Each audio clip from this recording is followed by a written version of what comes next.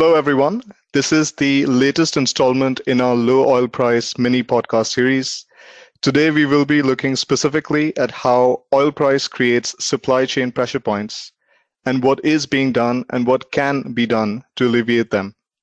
I am Karan Talwar, an associate in our engineering and construction disputes practice based in London. I'm joined by Emma Shasma, a partner in the same practice group in London, and Craig Shepherd, a partner in our Tokyo disputes practice. So why don't we start off by asking the burning question: how has the supply chain to the oil and gas industry been impacted in recent times? Do we see the recent downward pressure on price as having a major impact? Well, thanks, Karen. Yes, the answer is most certainly yes. We've had an unprecedented situation in the oil and gas market. So a supply and demand shock at the same time. So supply in terms of the oil price crisis pre-COVID, and then a huge drop in demand due to COVID. And demand has still not fully recovered. So we will likely see suppressed pricing continuing. The dip in the price of crude oil has had a significant impact in the oil and gas industry as a whole, and discretionary spend is, of course, down. IOCs and NOCs are looking to conserve capital and reassure shareholders of their ability to tide over the crisis. And we are seeing new projects are being put on hold, and by some estimates, global investments in exploration and production are expected to fall by some $100 billion in 2020, or 17% below last year. It's widely reported that large multinational oil companies are introducing spending cuts of around 20% on average in their global operations, which of course includes the existing supply chain. The extent of which the supply chain can bear those costs really depends on a number of factors. There was actually a really interesting white paper by Jim Pierce and his team at Curley, where they looked at the leverage and backlog ratio of suppliers, and those that are highly leveraged with a short backlog of contracts are most exposed. And we see this in a number of offshore drilling contractors that have filed for Chapter 11 since the pandemic hit. So Diamond Drilling, Noble and Valaris. Thanks, Emma. So you spoke about some cuts to the supply chain. Could you tell us a bit more about what types of cuts we're seeing? Well, yes. I mean, in many ways, the current scenario isn't very different to what we saw in the years following the 2014 oil price crash. So the service sector was the first port of call for price savings then, as it is now. The oil majors reduced unit development costs by 55% between 2014 and 19, and almost half the rate cuts coming from the supply chain. The cuts we're seeing now are both to expenditure, so CapEx and OpEx, and to the scope of activities performed by supply chains. However, the supply chain was already somewhat on its knees from the 2014-15 shock when the current crisis hit. And the majors are aware that they have to treat this crisis differently if they want to ensure a strong supply chain moving out of the crisis. Well, in that background, Emma, so are there any key lessons from 2014 that we should be aware of? Absolutely. The current situation is perhaps more complicated than it was in 2014 for the supply chain, given the logistical difficulties in the movement of labour and manufacture and movement of equipment imposed by COVID-19, of course. And as I mentioned, the industry is operating on slim margins and finding it tough to meet existing commitments and budgets, let alone dealing with expenditure cuts. Indeed, what we're seeing is that whereas in the 2014 and 15 crisis, the oil majors and tier one contractors took a sledgehammer to prices and at the same time trebling payment periods from, let's say, 30 days to 90 days, there's an acknowledgement that there's simply no margin left for such widespread cuts across the board. So supply chain companies also have to deal with higher interest rates. Aggressive price cuts could see several companies go under in the short term and impact industry in a big way. We're talking widespread supply chain distress here, and not just the sporadic instances of supplier insolvency that operators are typically used to. If price and activity cuts continue to be rolled out, some reports suggest that nearly 40% of sub-suppliers for tier one suppliers may face bankruptcy. Emma, I agree with all of that. I think the market is starting to realise that the traditional cost-saving measures, which we saw in 2014, are not necessarily the best thing for the overall health of the sector. And so the reaction that we've seen this time round is perhaps a bit more sophisticated. In 2014, there was, Emma, as you highlighted, instant and very, very serious pressure applied to the supply chain to cut prices. This time round, it's a bit more nuanced, but I don't want to give the impression that that does not mean that there are pressures and there are price cuts. There most certainly are. We've still seen bankruptcies. We've still seen Chapter 11 filings. And I think it would be quite wrong to give the impression that attitudes have completely changed. But things are a bit different. And I think the first difference I would highlight is operators seem to be taking more of an interest in the financial health of the supply chain, particularly in the business critical supplies, subsea services, some of the logistics, for example. I don't mean to suggest that their interest is necessarily of a bleeding heart nature. It's not. But operators are looking to get in specialist expertise to monitor health of the supply chain on an ongoing basis and trying to make sure that their own interests are preserved by making sure that they manage to keep suppliers afloat. I think other key difference is that operators and suppliers are actually talking to each other. The impact of COVID, the impact of low oil prices, it's been global. It's impacted everyone. It's impacted everywhere. And I think that makes it easier to have a conversation which is at least reasonably open, if not completely candid. I think we're also seeing operators starting to get a bit more creative with the measures they're deploying. Some of it is pretty simple stuff. So paying on time or vaguely on time and extending lines of credit to the supply chain. But some of it is a bit more novel. We have seen operators looking at options like working with others to bail out significant players in the supply chain, perhaps resolving issues through trying to improve the cash flow for suppliers or de-risk things for suppliers by the operators themselves entering into raw material supply agreements. We've seen operators actually lobbying for exemptions and support packages with relevant governmental and other authorities. I don't want to suggest that there is no longer competitive tension. There absolutely is. But I think it's fair to say that we're perhaps seeing a bit more of a team than we've seen before.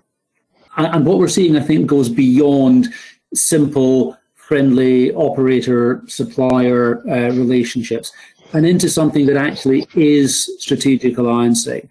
The term strategic alliancing has been used forever, but it's a label that gets bandied around rather than a concept that one actually necessarily sees in practice. And I think we're starting to see it. Sometimes for specific geographies, sometimes for a specific project, but it's not just a label, and it is a real tool that people are using to try to keep companies and projects afloat. Yes, and I agree, Craig. Look, operators have to be creative finding solutions to these problems, and they need a reliable supply chain in the short term.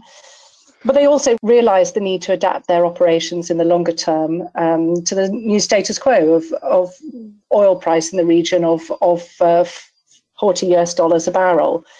And we have already seen a marked shift in IOCs trying to help critical suppliers through the crisis, particularly through developing these strategic alliance arrangements that you mentioned. And NOCs are also becoming more progressive in this area too. And the thing is with these strategic alliance arrangements, the focus is really shifting from price to value. So really looking at the quality of the service provided that's driving the price. And operators are evaluating long-term strategic partnerships with a few key suppliers across supply service categories to ensure consistency in supply and lower costs in the long run. And this may need some support from governments in terms of easing competition requirements, but it's certainly a step forward in creating a more stable supply chain. That's very interesting insight. Thank you both. Could we now focus on the existing contract arrangements between the operators and the supply chain? What sort of impact are these expenditure cuts having on the existing contracts? I can answer that in one word: devastating. But I suspect you actually want me to say a little bit more than that. If you look at a standard contract project, for example, it's a pretty straightforward pricing mechanism. The price to be paid set out in the pricing schedule. Schedule identifies a price for different elements of the work. It identifies rates. And there's a price adjustment mechanism. And that price adjustment mechanism can pick up market movements in the supply of raw materials. When variations are instructed, the price can be changed. Speaking as a disputes lawyer, price adjustment mechanisms work best when the change in scope or the market movement is relatively small.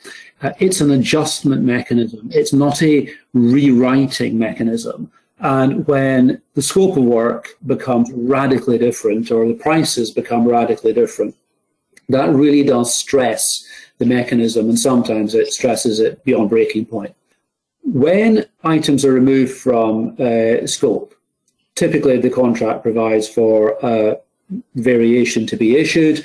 That variation is then to be valued at appropriate rates set out in the contract. Now, sometimes the contract isn't entirely clear as to the rates, and there's a fair valuation set. If the fair valuation to be set, then there is, of course, room for dispute between the parties. But even when you don't have that issue, the scope of the variations and the impact they have on the contract price can be hugely contested between the parties, especially when people are cash strapped. And when you've got a pricing mechanism used and a major de-scoping, that can actually undermine the financial viability of the whole contract, with the supplier just unable to recover his fixed cost without sufficient balance of work remaining. The supplier will have allocated risk through the various prices in the contract. And of course, this becomes a particular problem if much of that is then removed. Craig, yes, indeed. And certainly we do see the traditional lump sum and cost plus contracting methods tend to result in more adversarial practices between the supplier and employer. So if we look at, lump sum contracting, for example, it's very common to see lowballing on the contract price and then the contractor or the supplier looking to recover the shortfall through the variation mechanism, which you've just said can be very adversarial. And similarly, if we're looking at a cost plus contract, in many ways that can incentivize rework. So in this downturn, rather than looking at blanket cost-cutting solutions or trimming further off suppliers' already thin margin, we are seeing a greater focus, and particularly amongst the IOCs, on conducting analytics on each cost item to see how cost savings can be achieved based on the market price of particular materials or commodities. So adopting what's called a should cost model. Here you used data around market forces to determine whether particular savings can be made from particular products. So, for example, if certain raw materials are now cheaper, then those particular prices can be dropped without affecting the supplier's margin. And as we've noticed, alliancing and strategic contracting is focused more on values-based pricing rather than traditional time and cost-based pricing.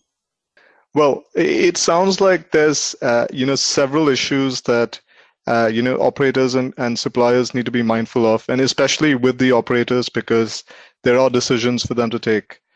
In that context, are there any trends that we're seeing with operators trying to meet their ESG obligations? Their environmental, social, and governance obligations, or are we seeing that these are now slowly taking a backseat? Absolutely not. ESG has been critical for a long time, and it is becoming, in my view, ever more important. I think the focus has been on the E in ESG, the environmental measures, in recent weeks, we've seen Total with pressure from shareholders pushing for it to reduce carbon emissions. In August, BP announced a tenfold increase in its spend on low carbon. So that the environmental focus is very real and is every bit as live today as it was yesterday. I really don't think there's any prospect that momentum will be lost. In fact, in the market we're seeing at the moment, in the wake of COVID-19, environmental concerns are now very high priority. We just need to turn on the television and you see the wildfires that are ravaging the west coast of the US. It's beyond the scope of me and this podcast to try and speculate as to what the implications of that will be on the US election and on US policy. But environmental issues are, making headlines worldwide. And of course, social issues are making headlines worldwide like never before. I think it's very likely that these are going to factor into the longer term discussions that operators have with suppliers. Everyone is concerned about share price. Everyone is concerned about the views which investors take. And investors are now looking to score businesses against the ESG ratings, and these things are going to be very, very important. So I think operators will have to remain mindful. The supply chain is going to have to meet ESG criteria. Operators are going to have to support that. And if there are changes due to insolvencies or termination, these issues will remain. Issues around supply chain diversity and the optimum mix are going to remain very relevant. ESG is going to be critical. So it certainly sounds like operators have quite a few issues to balance in this period, Craig. Thank you. A question for the both of you. Do you have any final thoughts for us? Yes, well, despite the current crisis, the industry and its supply chain still has a future for at least our lifetimes. And the IOCs and NOCs can't ignore the fact that hydrocarbons are still very much part of the mix, particularly in emerging economies. So while there is still considerable focus now on the energy transition, these corporations need to maintain their legacy oil and gas business, and that has to be with the support of a resilient supply chain. I agree with that, Emma. I think the market is clearly consolidating, but it's not a simple scenario of there now being fewer players but playing the same game. The market is moving to new contracting models. As we just said, there's an increased focus on ESG, strategic alliancing is coming to the fore. We don't know if that's going to be a long-term shift, but my guess is it will be. Thank you, Emma and Craig, for your time today, and to everyone for listening. For those interested, we have also penned a brief article on this subject, which you can find below this podcast link. Thank you.